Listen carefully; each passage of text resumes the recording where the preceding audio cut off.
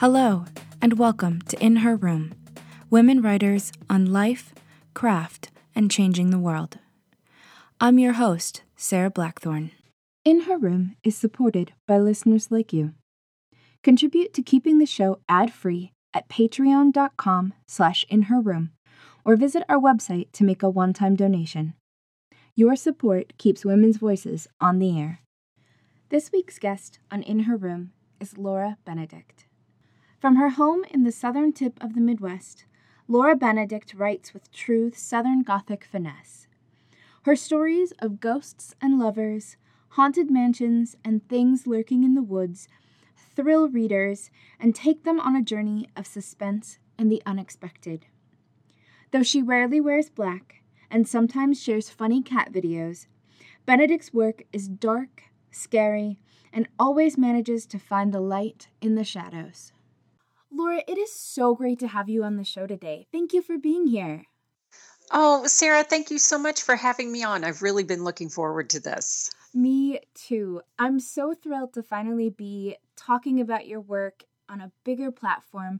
We've been connected for a few years now, and it's just really exciting to be able to share your work with others. I have to admit, I am a huge fan. So I have a little bit of personal bias here, but I'm just so thrilled to have you on the show. Well, great. Well, that's a really wonderful way to start then. Thank you. Absolutely. I want to talk especially about your new book, which is coming out in October, called Charlotte's Story. But before we dive into that, I would love to know, what is writing to you? What is writing to me? Oh, writing to me is, it's like my heartbeat. I didn't know I was going to be a writer, but once I discovered it, it it's the thing that motivates me in so many ways. And if I don't do it, I find that I'm not a whole person without being able to write. So, I mean, it really is. Maybe that's simple, maybe that's complicated, but writing writing is kind of like breathing. It's a necessary element of my life. Mm. You know, it's something I hear a lot from folks who come on this show, and when I talk to other writers, there's often that sense of necessity, that whether it's figuring out what we're thinking or feeling through our writing, or whether it's just the thing that we have to do, I hear that a lot. So it doesn't sound crazy or strange at all. It's very common, and I think that that's a really important characteristic for us as writers, to be able to acknowledge that and say, hey, when I'm not doing this thing, I don't feel right. Well, not only do I not feel right, I apparently don't act right either. Because I get grumpy with my family, and my friends are like, have you been writing? Because maybe you need to go do that. Because I have a very hard time focusing on things, oddly enough. And I am quite ADD, actually ADD.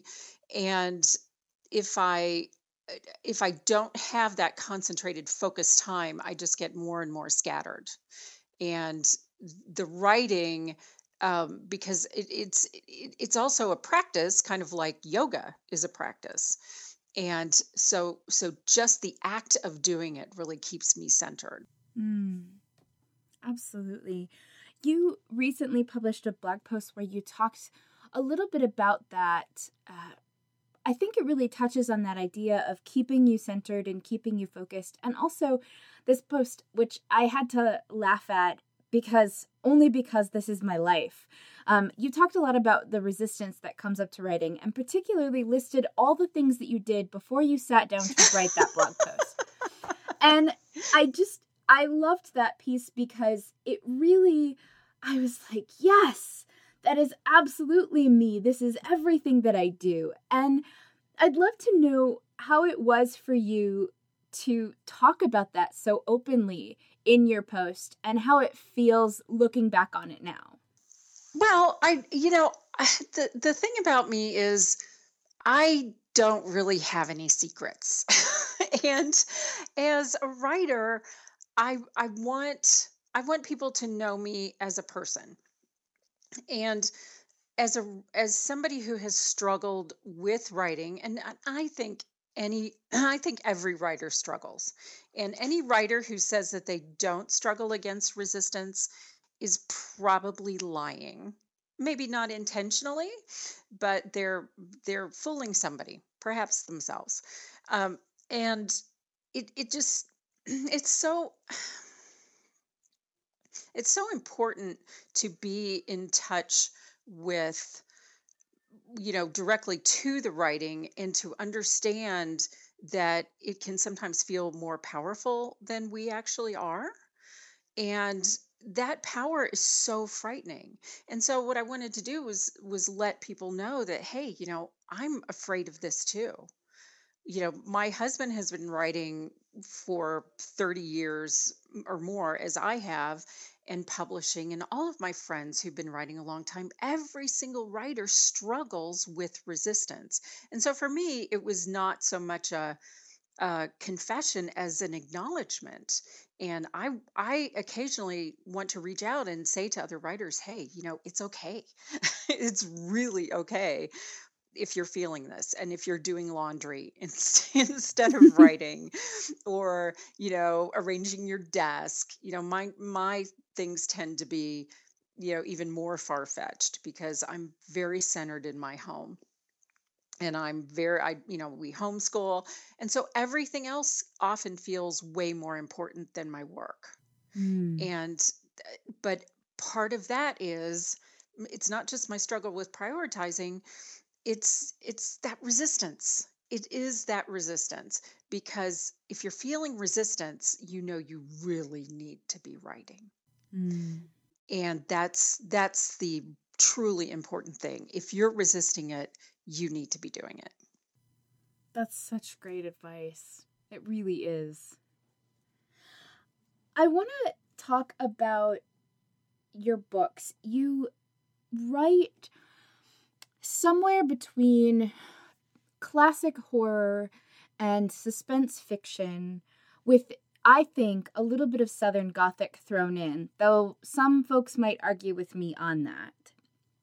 And I'd love to know how did you start writing these kinds of stories? What pushed you and compelled you to say, "Yep, this is what I'm going to write"? That's a really good question. And there are a couple answers to it.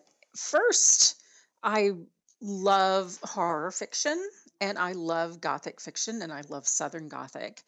And having grown up in Kentucky, I feel, and raised two Virginians, I do try to claim the Southern Gothic nomenclature. Hmm. So I have always read. I grew up with Stephen King, of course, and I adored Sherlock Holmes. So I love mysteries in addition to horror. Yeah, I also read things like, Flowers in the Attic, that sort of gothic creepiness with a Mm-hmm. sexual edge. And I mean, gothic always has kind of a sexual edge to it. A good gothic, I think, does. Mm-hmm. And so when I actually started writing, and as I said, I came to it late. I was in my mid 20s, and so I started taking.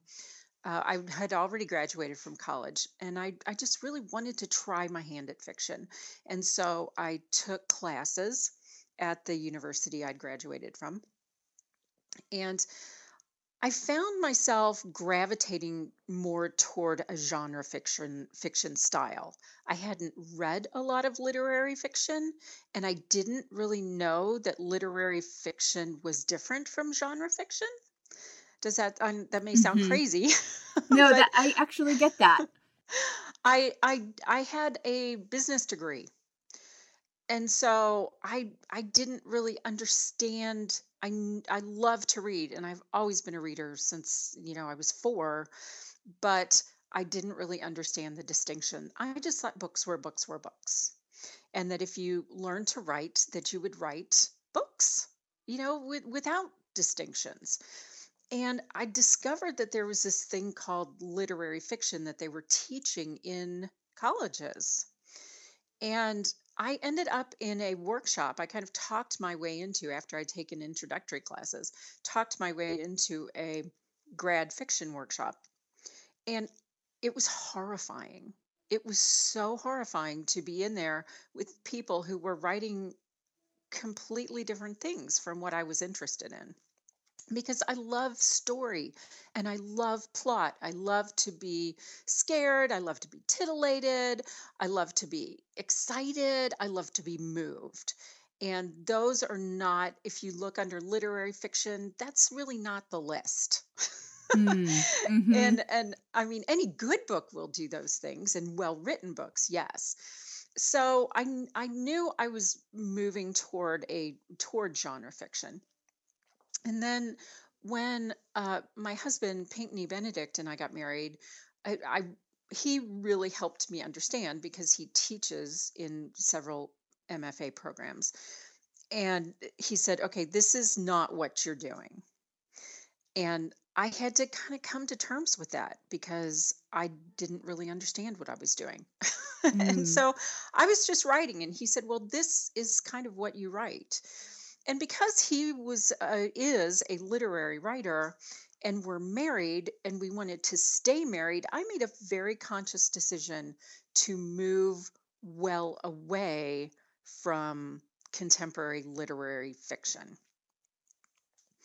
And that's kind of how I got here in a in a detailed sense. Mm-hmm. Uh, Now, one thing I did find over the years is I don't just the supernatural isn't necessarily what I want to always be writing, because I'm really drawn to crime fiction.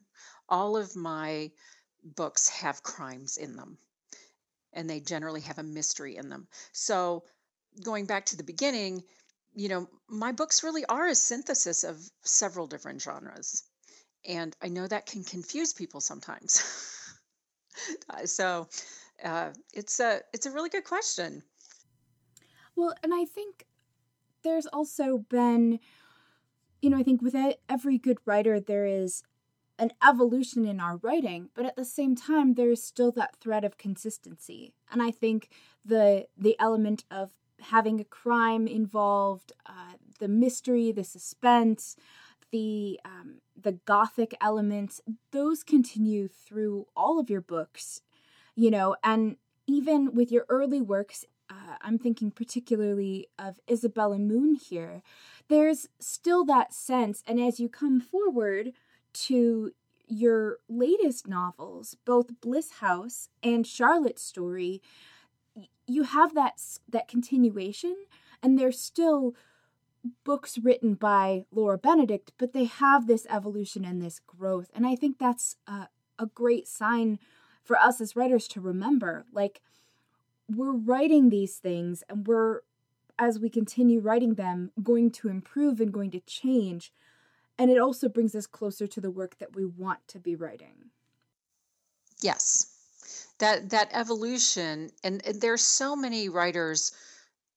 Well, I won't say writers. There's so many publishers who don't particularly want to see writers evolve, particularly in the genre area, because they know, or they believe they know, what the readers want. And they believe the readers want the same thing over and over again. And I think that becomes a danger because a lot of writers end up feeling pigeonholed because they are pigeonholed. Um, and I like to read there. I think there's a place for that sort of fiction, because oh my gosh, how much do I love to pick up, an Agatha Christie. Oh, I yeah. mean, I love an Agatha Christie book because it's almost yeah, I mean, it's a strange sort of word for it, but it's almost like pornography. You know what to expect Mm-hmm. every single time. You read it for a particular experience of the work. You already know how it's going to make you feel. You already know the mental exercises you're going to go through, and that is a kind of narcotic slash pornographic type of work. And I think we all need that. I like I said, I enjoy Agatha Christie, but then again, if I look at somebody like Louise Penny, I don't know if you know Louise Penny's books, Mm-hmm. her Inspector Gamache mystery series. They're classified as cozies, but I'll tell you what, her character development, particularly over the arc of these 9 or 10 books, is astonishing. And I read them for the writing. The mysteries are there, but I read the books for the writing. And her writing has grown. And it's so fun to be able to see writers combine growth with that kind of reader expectation. And but going back to publishers, I think a lot of writers get discouraged Mm-hmm. because they're writing to a market. And I have never particularly tried to write to a market. I'm not an outliner. I, I can't, if I tell myself a story and sketch it out, the story is told for me. Mm. So, so even within books, the book has to evolve. I Mm-hmm. cannot decide what the book is going to be first because I like to be surprised. Mm. That's awesome.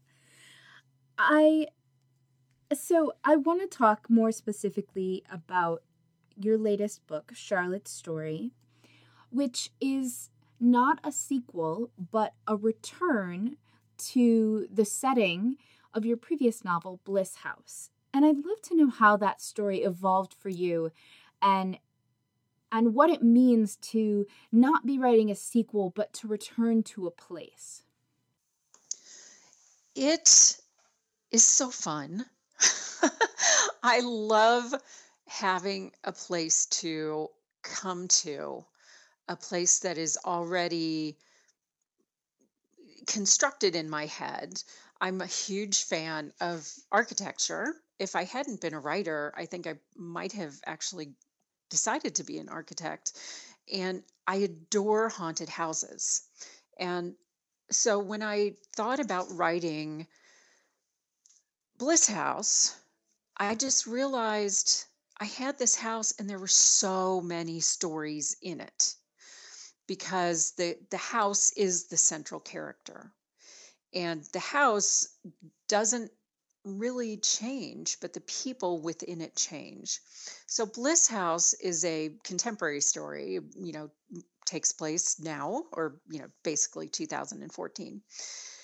And I wanted to move in time backwards, back to the origins of the house.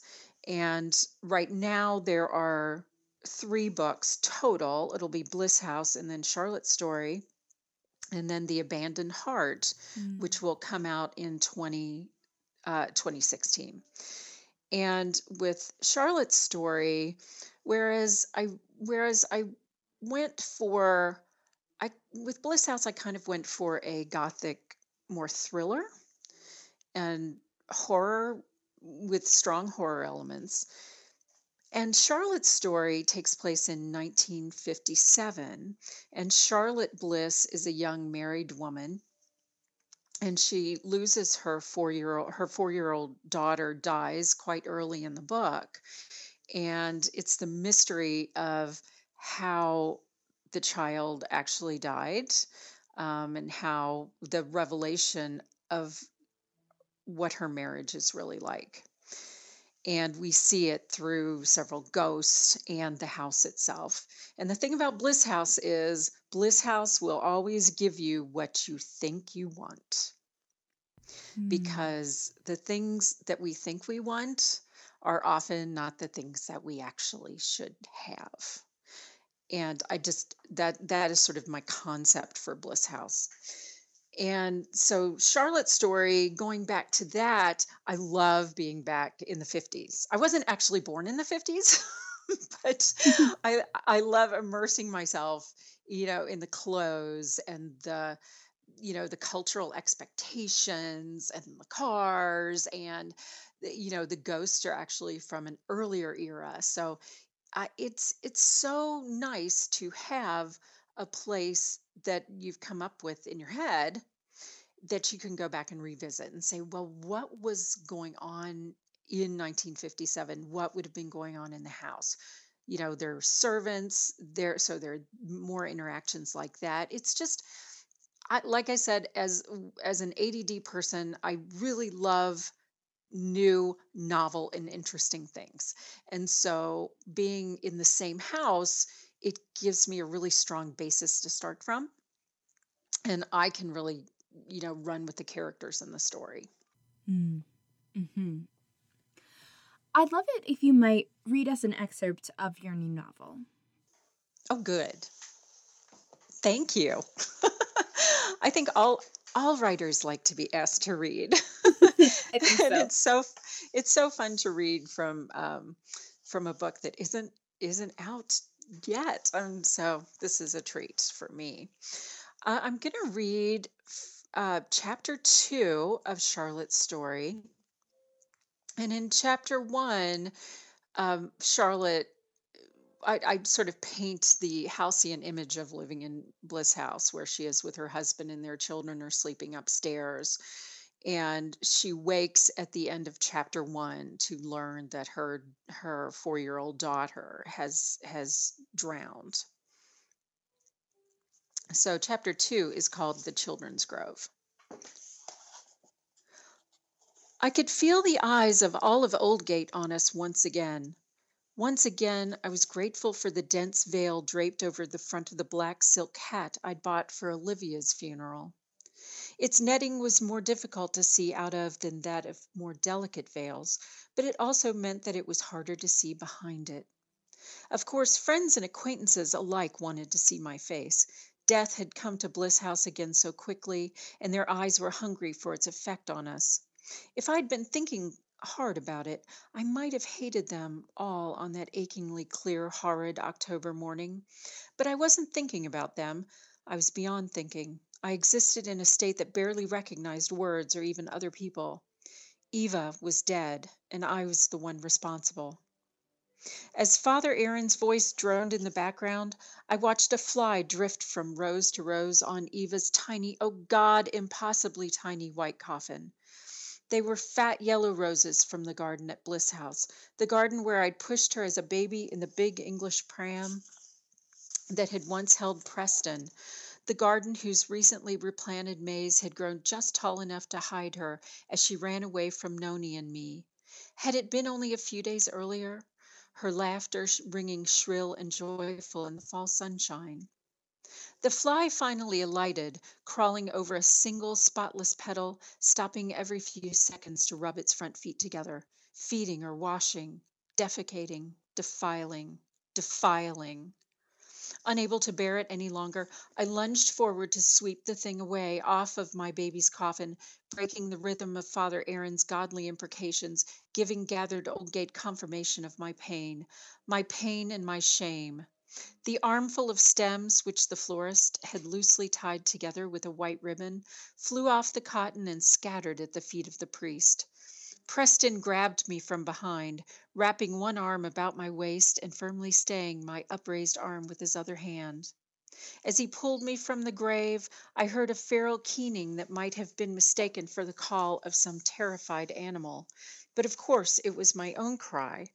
I can still hear it in my mind when Bliss House is restless in its silence and I think of that day.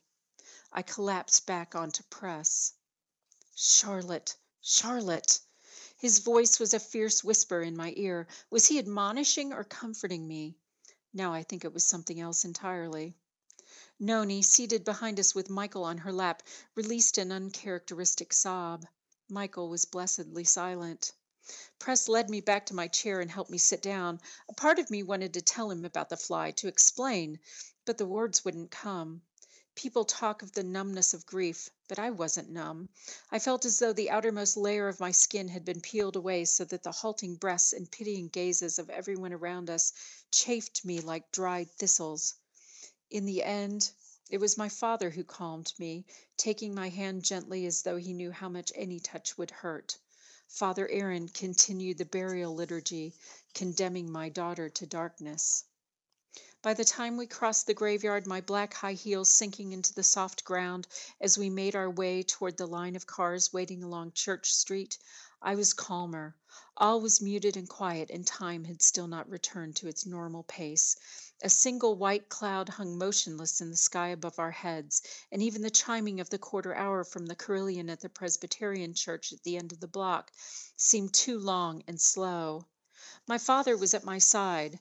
Press walked a few steps ahead, his head down, the hems of his pants wearing a thin line of morning damp from the brown and gold leaves strewn over the dying grass. He seemed to be watching the ground. I couldn't know if he had chosen to leave me to the care of my father or just couldn't bear to walk by my side. He had assured me again and again that he didn't blame me for Eva's death, but how could I be certain? Though he had been the one to leave the house while the children napped and I slept, drunk with champagne, how could he have known that I wouldn't wake before the children, that Eva would get out of bed and try to give herself a bath? In my heart, I knew I was at fault. I clung to my father's hand, a lifeline. Far behind us in the children's grove, the gravediggers had begun to shovel dirt into Eva's grave. I wanted to run back to them to help, or better, to do it myself. Were there places in the world where mothers were the ones who buried their children, clearing the ground of grass and leaves as though readying it for a garden, hauling away the stones, cleaving the naked dirt with a spade, the force of it driven by their wordless pain? There could be no better way to use that pain, that sharp, relentless, endless pain that sat like a rock in my gut and pulsed its poison throughout my body. Eva's grave had been dug that morning, or the day before. I didn't know, didn't want to know, but I could at least help to cover her, hide the bright white coffin away in the sheltering earth. Who better to lay a child to sleep than her own mother? Thank you. Thank you. I'd love to know the best advice you've ever received. Well, I guess the best writing advice is that I have ever received is the simplest, and that is to keep your butt in the chair. That it won't get written unless you are sitting down or standing up, as it were, to write it. That is the number one rule. You actually have to do the writing because you can't be a writer without doing the writing. Mm-hmm. So I mean, it sounds ridiculous, but that's it. Yeah. How many people do we all know who call themselves writers or say, I would be a writer if I just had the time? And I call BS on that.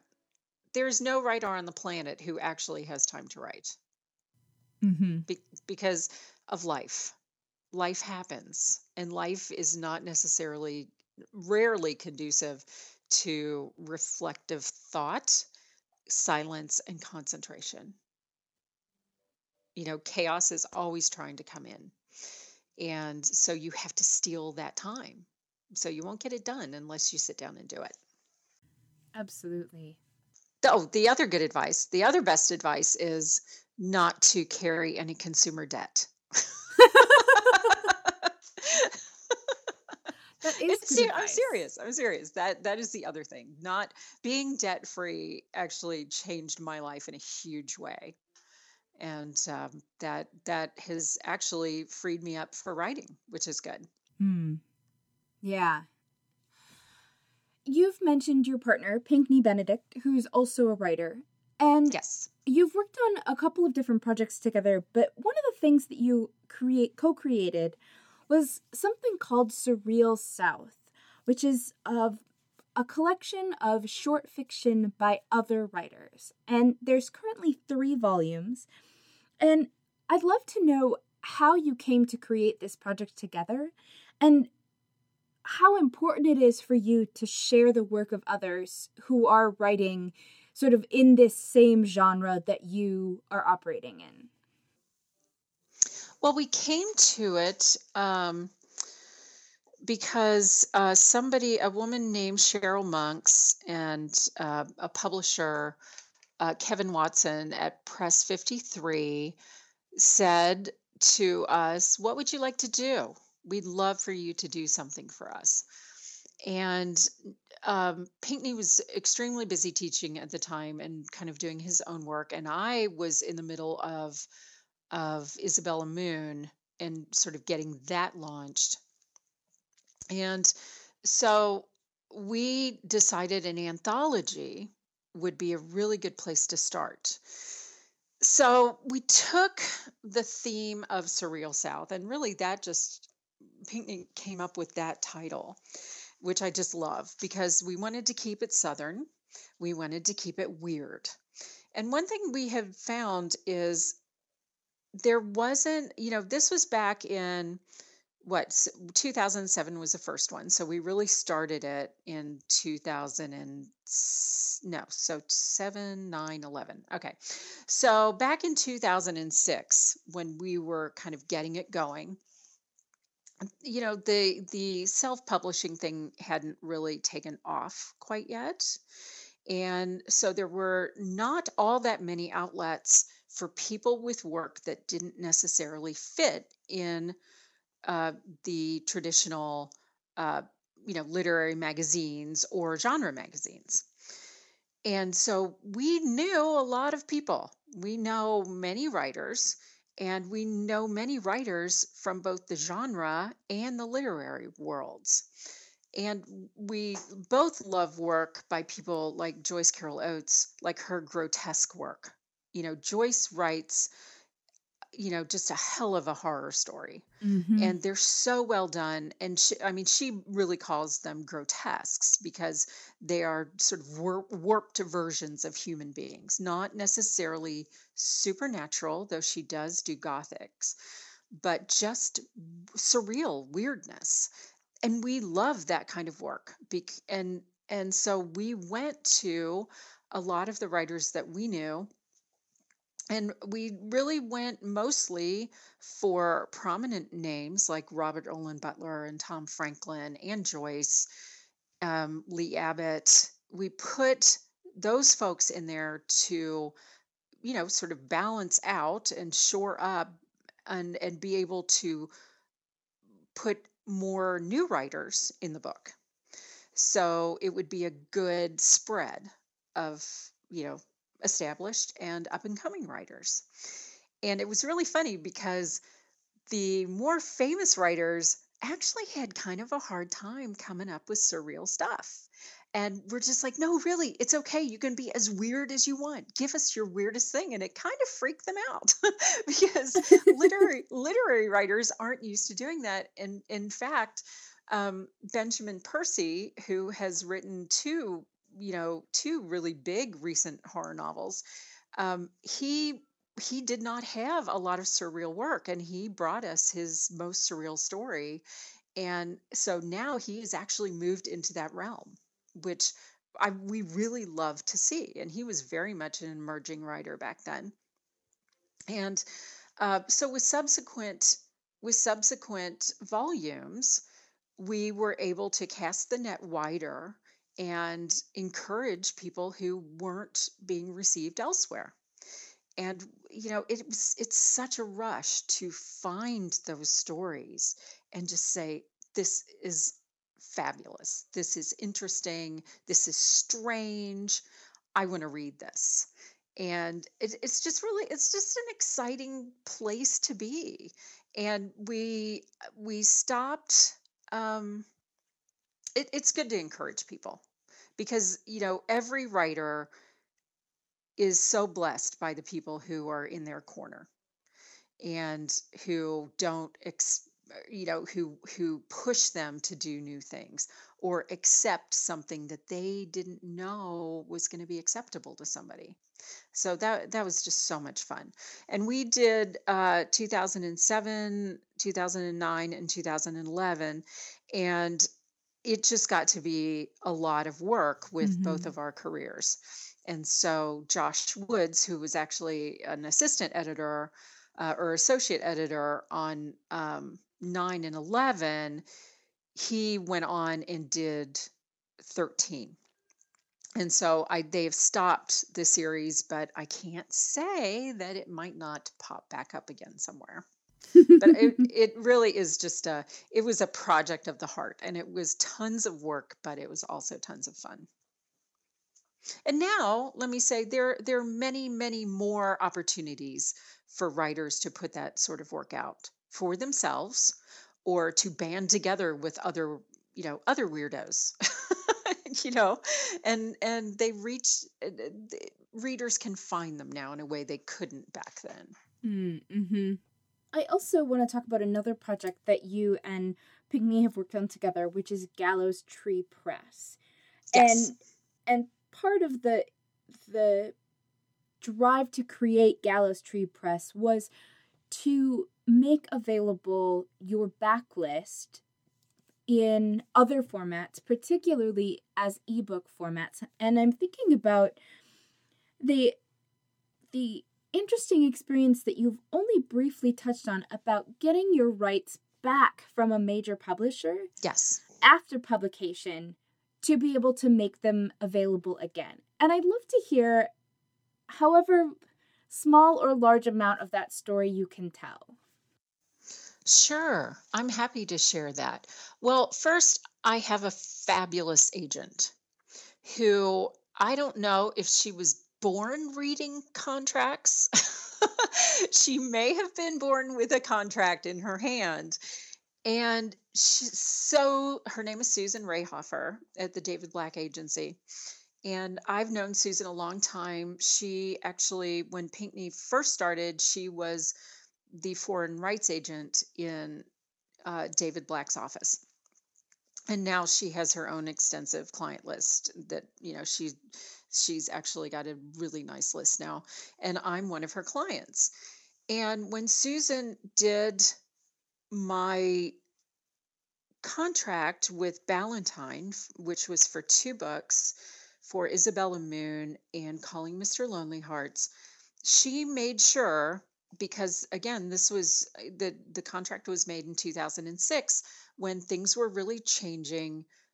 um, Publishers were very much starting to hear from agents and writers that they weren't going to put up with the publisher holding on to rights forever unless they keep the books in print.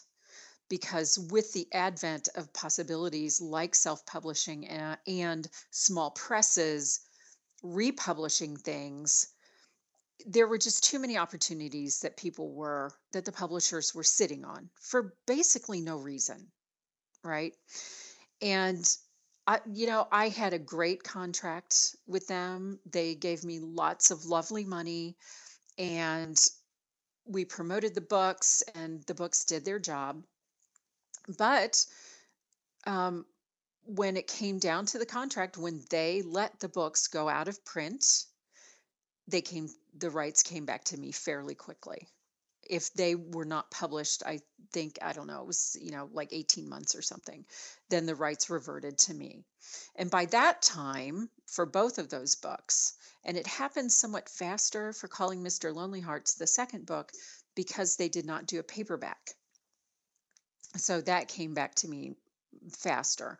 And so I got the rights back kind of all at the same time for both books. And fortunately, by that time, um, it really was possible for me to put out those books as Gallows Tree. And Pinckney and I sat down and said, so what, how are we going to do this? We can do it through CreateSpace, or we can do it just on Kindle.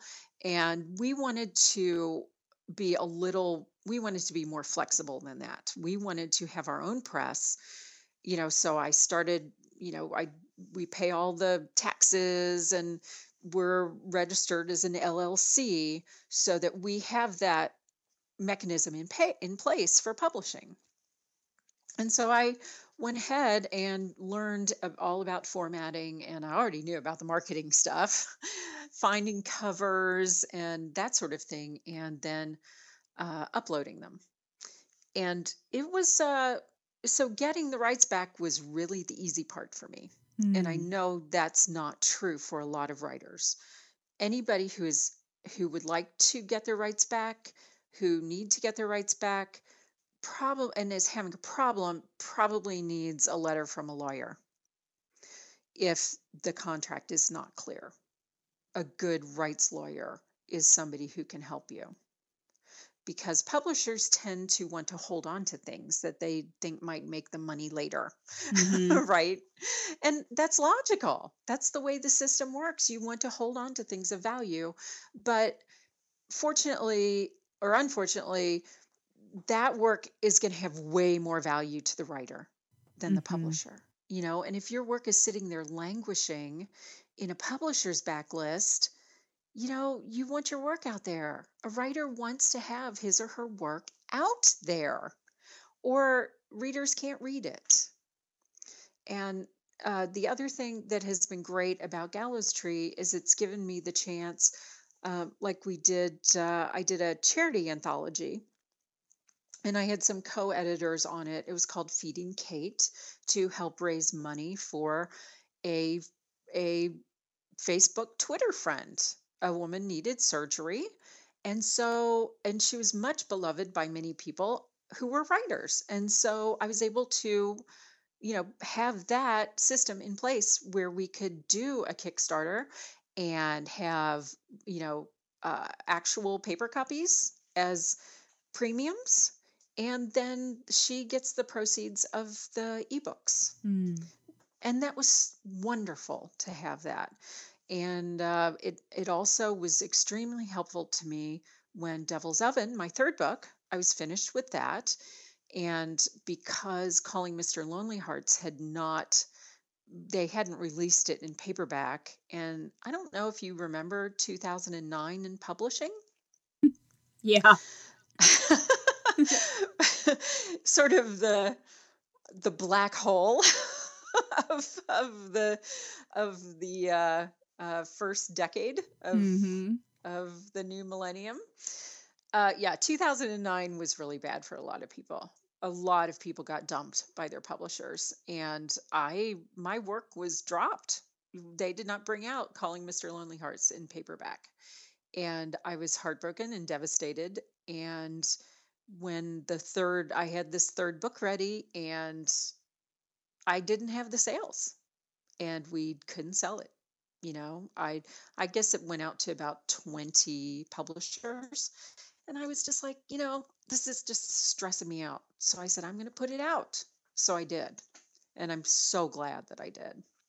Mm-hmm. Yeah, 2009, the year we don't talk about. Well, I think maybe we talk about it, but mostly in therapy, Right.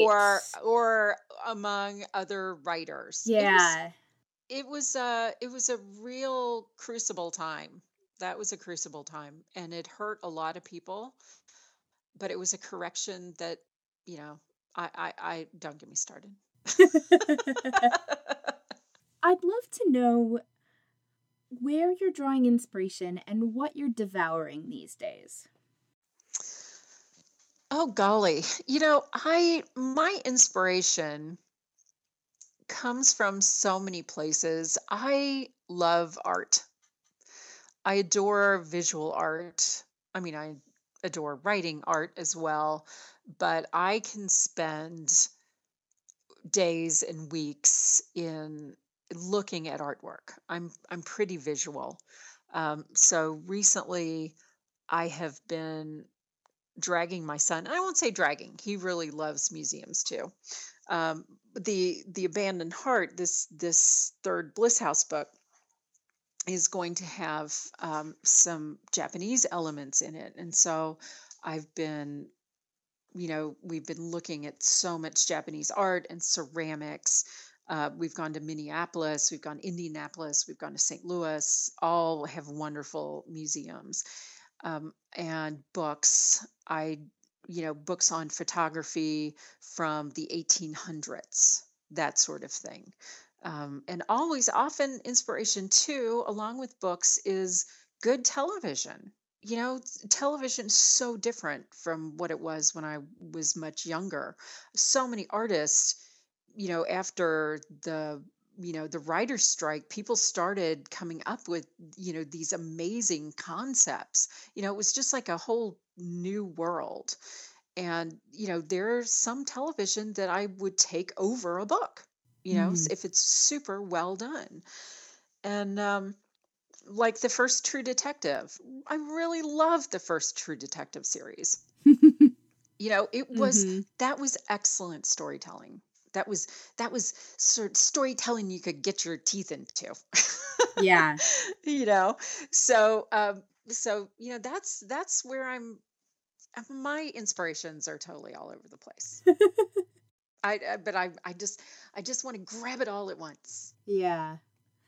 I get that. I get that. Well, I'd love to give you a chance to share some of your writing wisdom with listeners uh, who are maybe being introduced to your work for the first time or maybe longtime fans. My writing wisdom, I have no wisdom. I have stories. I have one thing I should say is I am so grateful that anybody would read my work. I just think it is such a gift to a writer when, first of all, when somebody chooses to buy their book. I mean, that's not only an investment of time, that's an investment in resources. And it still blows me away that somebody would actually pay money for something that I write. Because it is work. I mean, every writer works, every artist works, and I firmly believe they should not give their art away. Um, because there's a phrase, um, that which we pay too little for, we esteem too lightly. So if we get something really on the cheap, we don't take it as seriously. And I think that sometimes happens with so many people who write their books and throw them out there for 99 cents, right? The person receiving it for free or 99 cents thinks of it as a 99-cent book, Mm-hmm. and to somebody like me, a 99-cent book is something I picked up at the Goodwill years ago, a paper. You know what I mean? It's Yeah. not it, when that book probably may have taken 6 years to write. So I feel so blessed that people would, and just the fact that somebody wants to read what I write really freaks me out. Because when a writer sits down, you're just like, oh, nobody is ever going to believe this. Yep. Because there's a point at two thirds of the way through the book, when a very close writer friend of mine, we sort of cavell about our kvetch and cavell, I guess is the phrase, all through our books. And we get to the two-thirds point, we're just like, this is just stupid. What am I doing? I'm such a fraud. How could anybody even want this or read this? And it's just completely made up. and, but so, I'd always feel that. And then you get to the end and you're like, okay, this can actually work. So but I feel that way in every book, absolutely every book. And I can't believe, for me, that this novel that's coming out is actually my fifth novel, and then I've actually started the sixth, and I never imagined I would have this many books Mm. published, along with Surreal South and various anthologies and stories I've published. And in fact, just this month, I wrote a new story. It's called Cold Alone, that is going to be about 13,000 words. And had written it as kind of a fun short story for people to pick up on Kindle or Nook. Mm-hmm. And it will have samples of Bliss House and Charlotte's story in it. But it is a Bliss House story. And it's like, it's not a novella, but it's too long to be a story, but I just can't keep myself out of that house. Mm. Mm-hmm. And I love bringing people back to that house. So, long story, thank you. That's all I want to say is thank you for reading. Mm. Absolutely. Well, Laura, it has been so great to sit down with you. I am so thrilled to be sharing your work and introducing a whole group of new readers to your stories and the characters that you create. And I'm just so grateful that you said yes and that you were on the show. Well, I am so pleased and flattered to be asked. Thank you. And you know, I I talking about my work is a little hard, but you made it really fun. I'm glad. If listeners want to learn more about you and all your books, they can find you online at laurabenedict.com. You are listening to In Her Room, women writers on life, craft, and changing the world. I'm your host, Sarah Blackthorne. I'm so glad you're a part of the In Her Room community. Without listeners like you, the show would not be possible. On our website, in-her-room.com, you'll find show notes, learn how to work with me, and have an opportunity to contribute financially to keep In Her Room on the air. Next week on In Her Room, we'll talk with poet, medievalist, and teacher of the craft, Anne Brannan. I'm Sarah Blackthorne. Let's tell our stories together.